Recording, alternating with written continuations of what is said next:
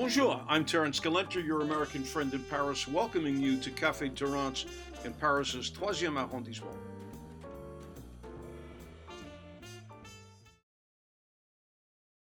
Anyway, my guest tonight, once again, and delighted to have him back with us here in Paris, is David Thomson. David, welcome.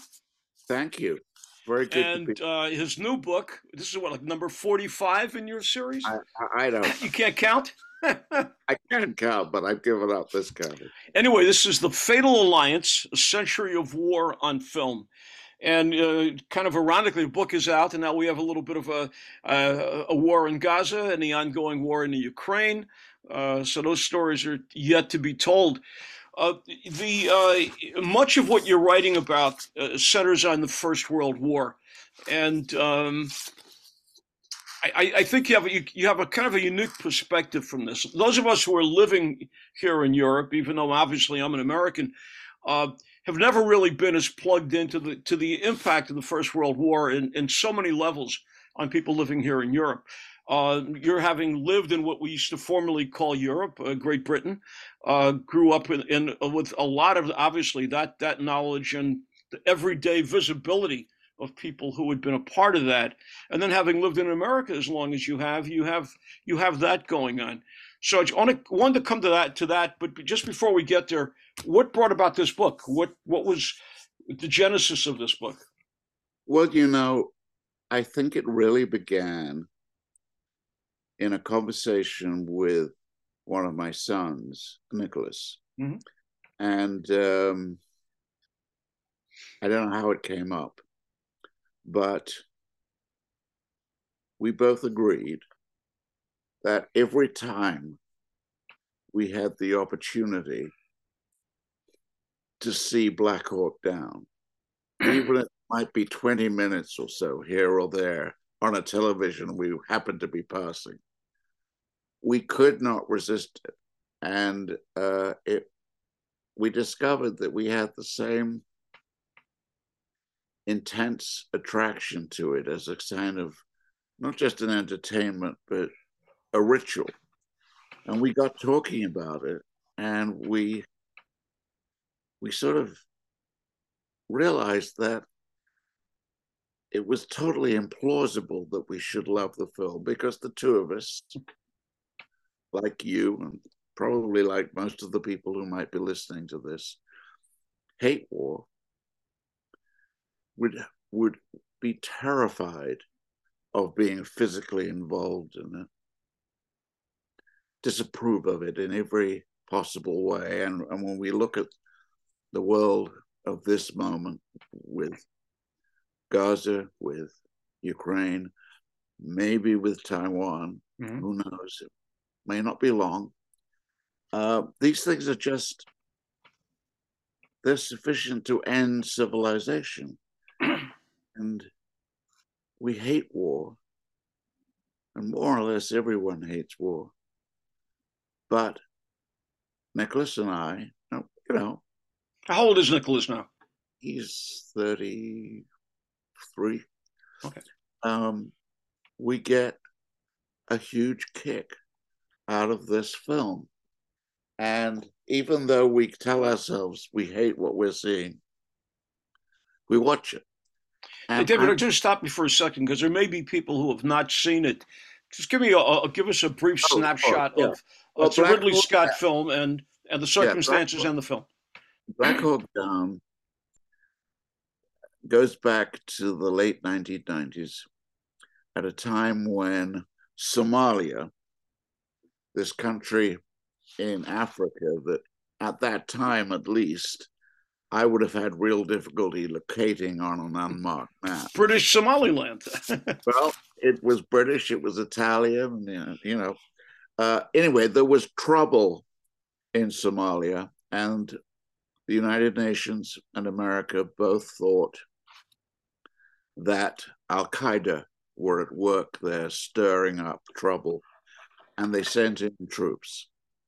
And Black Hawk Down, based on an actual incident, is an account of a group of American soldiers who go into Mogadishu, the capital of Somalia, with the intent of extricating a couple of captives to interrogate them to find out what's going on. They go to Mogadishu by helicopter. A couple of the helicopters get shot down. And all of a sudden, you're in an immense crisis where these soldiers have to survive and they have to get out. So it's a film, at least 3/4 of it is combat. And Sam Shepard plays the general in charge of the operation, but he's back at headquarters and he's getting messages of how it's going. And it is one of the great combat films, I think. And as you say, it's a Ridley Scott film. And Ridley Scott probably has done battle better, and battle over many, many centuries. And of course, he's out now with Napoleon. He loves to film combat. He does. But have you seen Napoleon? I have seen it. You have a comment? I don't think it's very good. Okay. I think that it's very muddled history. It's hard to follow. And I think that Joaquin Phoenix is not nearly as outgoing and as charismatic and expressive as I think a Napoleon needs to be. It's got a lot of good things in it. It's got great battle scenes, as you would imagine. But I don't think it's anywhere near the quality of, say, Black Hawk Down, or even The Duelists, if you remember The Harvey Duelists. Keitel and the Carradine Kid. And, which really was his first film. And is a and Hannibal, which we saw together at a big theater in San Francisco. That's right. He's got a record of really good battle films. Anyway, I'm going to quickly go back to Nick, because trying to think how old he was when you first watched this film, because now you're an American citizen with a kid who's probably of draft age, God forbid. Was that running through your head while you're watching this? It probably was, yeah. I mean, I think we probably saw Black Hawk Down. At least I saw it with him. I probably saw it on my own first at a press screening or something. Mm-hmm.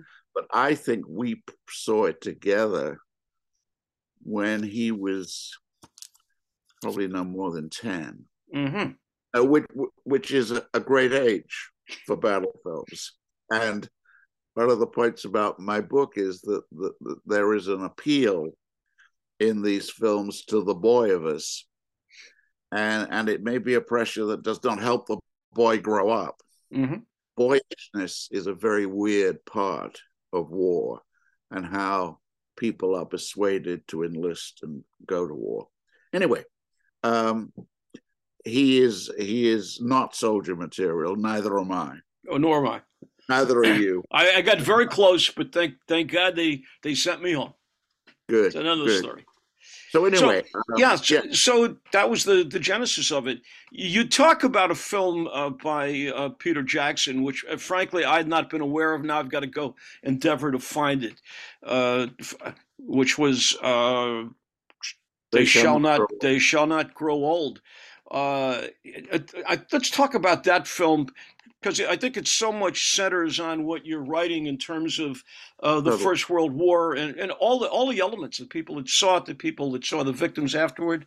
Talk about that film, why you love it so much. Well, this grew out of a wish to honor the history of the First World War, the Great War. Well, also, he had family in that war.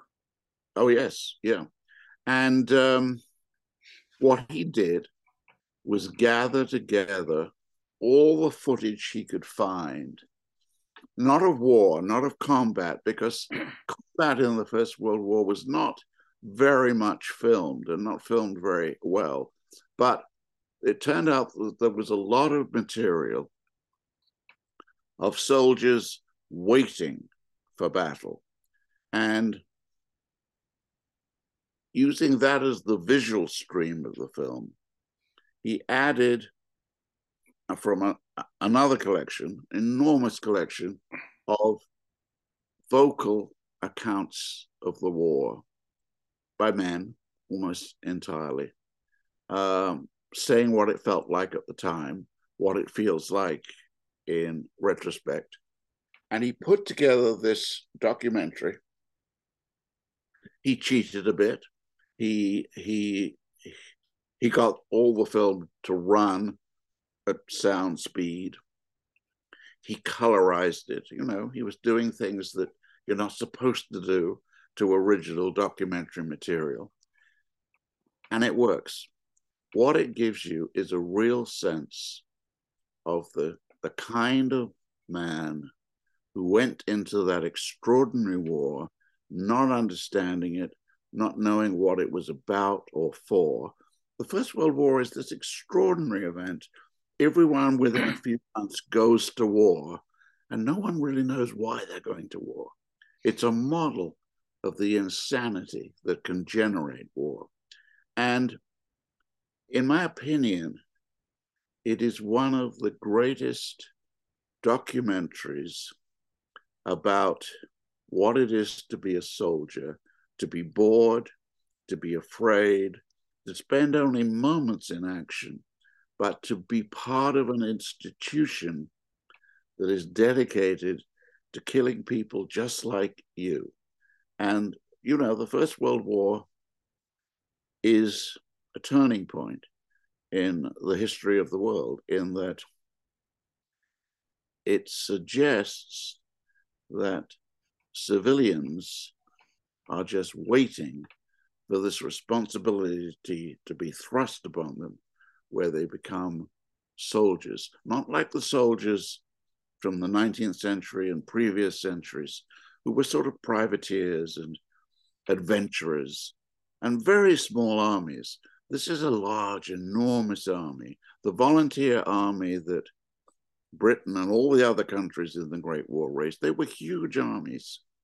And they were involved in battles of an extent and a damage that nobody had dreamed of being possible that time.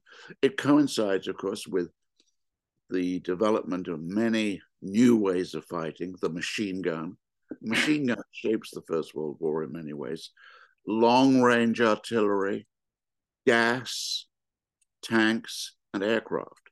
The First World War is a testing ground for so many inventions that have never really been used in the same way, with the same coordinated force in a battle. Aircraft for the first time. Absolutely, absolutely. So, you know, it's this bizarre event where millions are killed.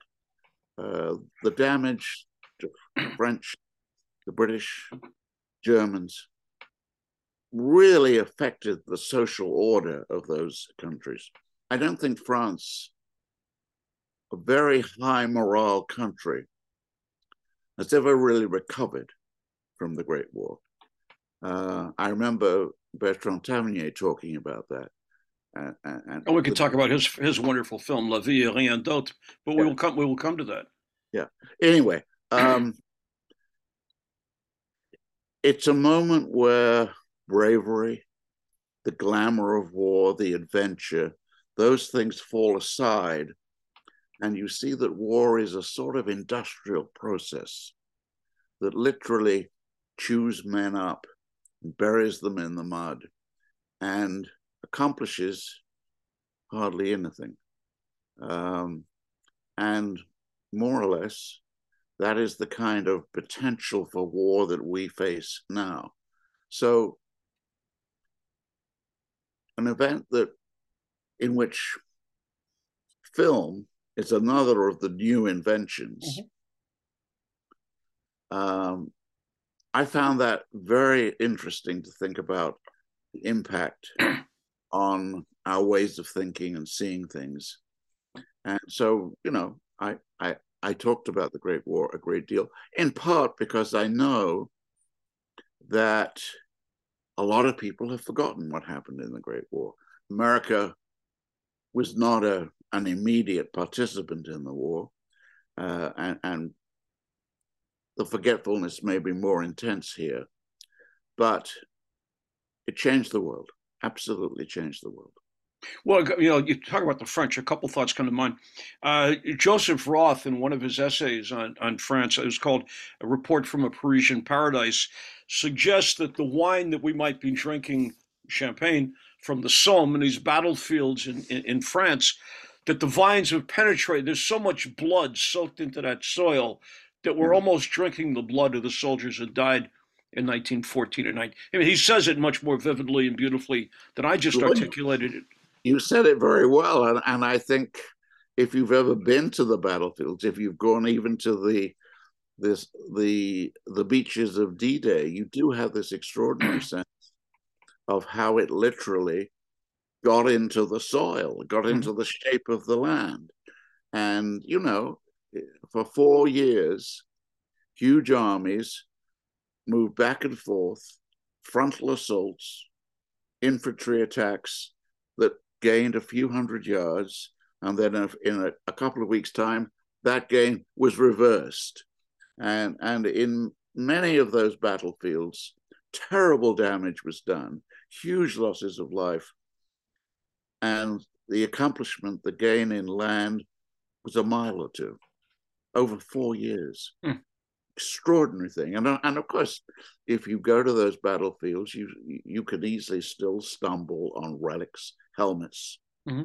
bullets in the ground. Occasionally, an unexploded bomb will be found, that kind of thing. Well, you go back and look. I want to talk about French films, but in Chariots of Fire, there's a scene where Abrams arrives on campus or in the village at Cambridge, and one of the guys that picks up his bag is missing a leg. Another guy is missing an arm. It's a very very quick scene, but automatically you begin to establish what the residue of that.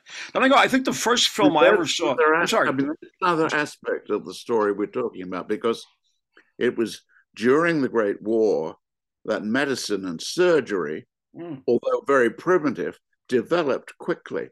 So that after the First World War, you got something that really hadn't obtained in previous wars. In previous wars, people were killed. They were beyond medical rescue. But in the First World War, prosthetic limbs, reconstructed faces, not very well reconstructed, Mm-hmm. but the damaged people, some of them walked around for years afterwards. And I think that was a great lesson for other people in what had been going on. I just thought the first film I saw on that subject was Paths of Glory, the Briner production with Kirk Douglas, George McCready, and Adolphe Manjou, who was, Yeah. and where he refuses to obey an order to take these men out to die. And we talk about that kind of briefly. That mentality, that kind of royalty, nobility, and how they were scornful of the general public. Well, it's a film about the gulf between the working soldier and the officer class, because a couple of officers plan an attack. They sort of know that the assault is going to be like all the others. It will accomplish very little. But because the attack fails, technically, they have to find scapegoats. So 3 men are court-martialed, almost an immediate trial, and they are then executed. And Kirk Douglas is the officer who has tried to lead the assault and then becomes the defense counsel for the 3 men accused. And it's one of Kubrick's coldest, darkest films in its view of human nature. I mean, Kubrick was not really a fan of the human race, if you know what I mean. And particularly McCready and Manjou, are probably some of the most hateful officers ever put on the screen. And I would say, generally speaking, the Great War was the battle that encouraged ordinary people to understand that the officers in charge of them were not noble, were not valiant, were not intelligent. They were greedy, vain, ambitious, and they made mistakes that are counted in the lives of the soldiers they commanded. So the gulf, the sort of social political gulf between men and officers becomes much more pronounced during the Great War. Well, we see it also in 1939 in La Grande Illusion de Renoir, where Yeah, we see that von Stroheim and Pierre Freinet, two members of the officer class and a ruling class in both Germany and in France, have much more in common than they do with the people from the lower classes from their countries. absolutely. And then also you begin to see in the relationship between Rosenthal and Gabin to a Jew and a Gentile who did Yeah, not really come together so much. And Renoir was on to what was going on there. To me, it's a beautiful film. it's one of the great war films, without doubt. Yeah. But we mentioned Tavernier, and I can love La Vie et Rien d'autre, Life and Nothing But, with the remarkable Philippe Noiret, who's one of my favorite actors. Yep. Talk about that film and the job that he has at the end of this war of counting up these bodies. Talk a little bit about this film. Well, Clara, no one really knew how many people had been killed. There were many people who were assumed to be dead, but bodies had not been found because the bodies had been blown apart, because the bodies had been ground into the mud. They were not easily traceable. And in Life and Nothing But, Noiret plays an officer whose responsibility, is to attempt to track down the last relics left by the dead. Could be a whole body, but it could just be buttons on a uniform, tiny things. And he's a career soldier, but you feel all through the film that the man's natural vigor and optimism are just being gradually sapped by the job he has and by the implications about how many people were destroyed and how many of those who were destroyed leave no grave, no real memorial, because the way in which people are valued is suddenly revealed as cynical, desperate, industrial. The men who fight are slaves. They are not individuals. They're not known people. That's another of the great lessons of war, that we don't really matter. Another regiment can come up next week and try to do what we failed to do this week. And in a way, that's the pattern of what happened in the Great War. Yeah, and no, I just find it Noiret's performance is just magnificent. So much that he can do with a gesture, a shrug of the shoulder, the acceptance of it, and the relationship that he ultimately has with Sabine Azima. Which was I think it's one one of the of great love Bertrand's. affairs of film. Yeah. Yeah, one of Bertrand's great films, among many that I'm a big fan of his work. Yeah. So let's kind of jump ahead a little bit to the Second World War. Yeah. And I have you to thank for my addiction to Michael Powell, Yeah. and Colonel Blimp, and that remarkable performance by Anton Volbruck, who's already fabulous as Lermontov. Well, I think Lermontov came afterward, Yeah. but talk about that film, because, and again, this is a film that Churchill wanted to boycott or stop from being presented, where a German is presented as a human being. Set that film up for us. It's a wonderful film. Well, Paolo Pressburger wanted to do a movie during the war, very daring, which didn't simply cheer on the war effort, which said, this war is a stupid game played by people who really are not that good at it. They're not in charge of it in the way officers tend to be presented in film. And they got the idea of Colonel Blimp, a figure who had been made famous cartoons in newspapers, who is a sort of, he's an endearing man, but he's a chump. He's not that smart. He's trying to do his best. So they made this film, quite a long film, which extends over many decades, in which Blimp, played by Roger Livesey, grows older, grows sadder, and there are three women in his life, all played by Deborah Kerr beautifully. And of course, he has a friendship, which he began when they were young men with a German officer played by Anton Walbrook. And there is a moment where Walbrook is reduced. He has fought in one war honorably, but in the interim between the First and Second World Wars, Germany has changed so much, and he has become a victim of that change, where he comes to England, and there's a speech where he talks about what it's like to be a good German. That's a 5-minute, I believe, uncut piece of acting. It's an extraordinary piece of work. One of the great moments in the history of war films. And as you say, Churchill, who took a big interest in films, did not want the film made because he thought it might be a little subversive, a little critical of the war spirit. And he actually blocked Powell's original attempt to have Laurence Olivier play Blimp. That's how Roger Livesey got the part, because Olivier was sent away on some other mission. But it's a great film. And I think that Livesey was a much better Blimp than Olivier would have been. I think so too. He's much warmer. He's much more emotionally involved. No, he's a wonderful actor. He was in the what became A Matter of Life and Death. Right. I Know Where I'm Going. These are all Powell films.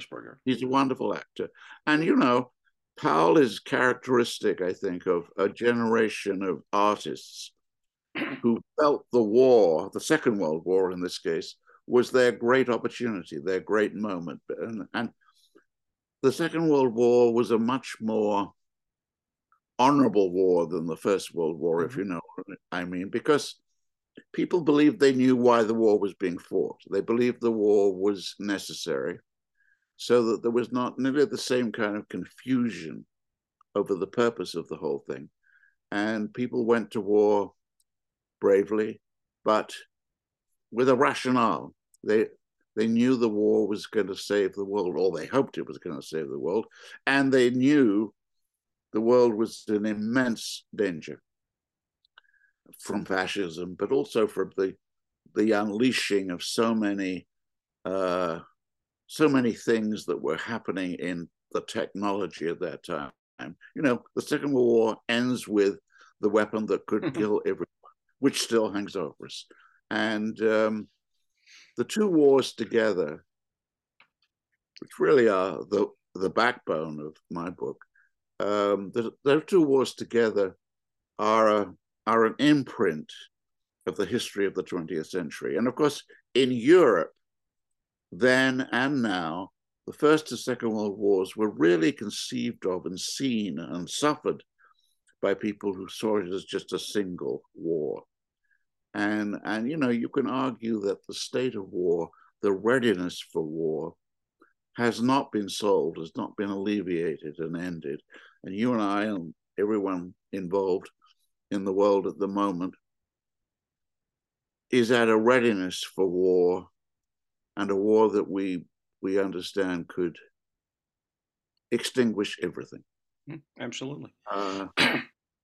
So much of the films, I guess, that we saw during the war, that were produced during the war, obviously had a huge propaganda slant to it. But in the aftermath of the war, William Wyler makes The Best Years of Our Lives, which even watching it today with some I don't want to call it cornball, but some of the Americanist, middle America kind of value system that we see holds up very well.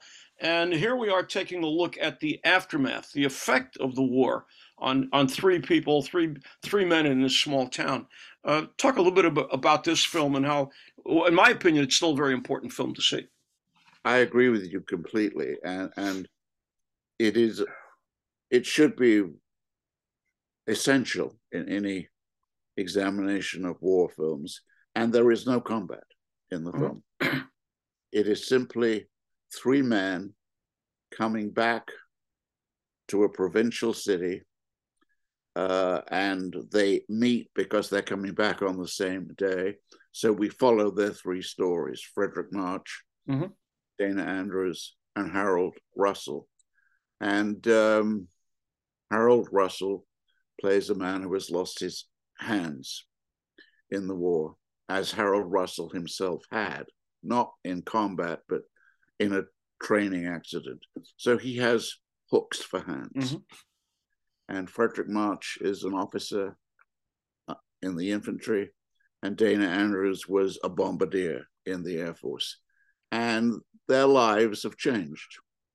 And it's a social study of how men tried to get back into ordinary life and whether ordinary life was a possible forum for them. And of course, in hindsight, one can see it as very much a training ground for Vietnam. One of the great tragedies about Vietnam was not just what happened over there, but the degree to which lives were warped and damaged by the experience and how people could straighten up their lives. And, you know, we lost 58,000, I think it is, in Vietnam, but there are many more people alive still whose lives have been misled and damaged and warped by that experience. Yeah, And George Black wrote a wonderful book. I'm looking on my shelf. I interviewed him about the aftermath of yeah, young of soldiers going back and finding out what they had done. But I'm sorry yeah. to interrupt you. But yeah, the huge impact it's had on our. I mean, to me, you could almost date the beginning of the end of America with that war. So much. That could be another discussion. I think the image of those helicopters being tipped into the sea as America was getting out of Vietnam, uh, one of the indelible, Mm-hmm. ambiguous images in American history. Yeah. Yeah, a terrible thing. The then we go on a little bit. I want to look at if you talk about Crossfire, which is a film that I showed this with Eddie Muller at Temple Emmanuel in San Francisco, and Oh, really? something Yeah. on Jew and Robert Ryan's daughter, who we both was our guest. So she's between these two guys who can't shut up, and she's petrified. It was very hard to get her to talk. We had to take her out for a couple of whiskeys afterward. But another look at the aftermath. Originally, the character was homosexual. In this case, they make him Jewish. The anti-Semitism that was, and again, this is Robert Ryan, who was a decent man in real Yes. life. Yes. It's, I mean, it's a film noir. It's a murder story. You've got two good guys, Robert Mitchum and Robert Young, who are trying to work out the crime. And Ryan gives this amazing performance as a sort of ingratiating but untrustworthy anti-Semite, and it, it it's got that kind of brevity and economy that a lot of films in the 40s had, and yet it says so much about the alienation of people in an institution like an army. And again, it's not a war combat film, but it's a film about what war has unearthed in human nature. Mhm. Absolutely. We just have a couple of minutes. Obviously, every time we talk, we could go on and on and on, and I'm kind of Zoom limited. But something that was occurring to me as I'm reading this book is I'm waiting for you to sit down and write this great picaresque novel, kind of somewhat biographical about your life and all the films that informed your life. Well, that's So very nice of you to have that feeling, and I can tell you that I'm at work on it. So, good. Well, that's great. Yeah, because I would just because it goes back, to people like us and who are so. passionate about movies and have had such an impact on our life. I mean, everything we learned. I don't smoke cigarettes, but if I did, it would be part of my mating process, my courting process. Yes. All the music, all the songs that we learned that I sing, all of this, everything we learned, we learned from watching movies. And Well, that's the truth. And that in music.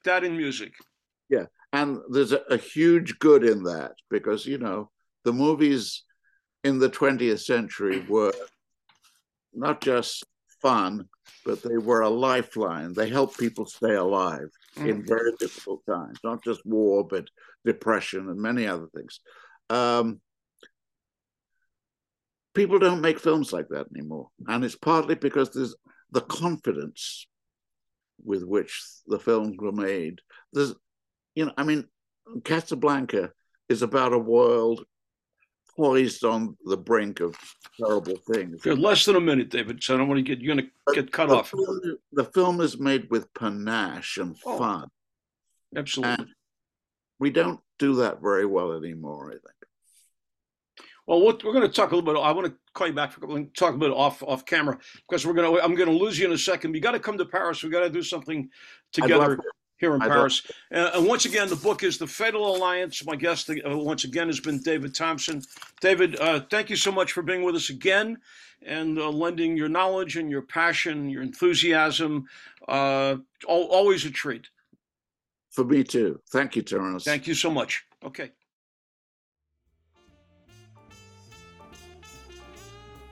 Thanks for joining us, and for all things Parisian, visit my website, paris-expat.com. That's paris-expat.com, and subscribe to my 6 free weekly newsletters. Until next time, I'm Terrance Kalenter, your American friend in Paris.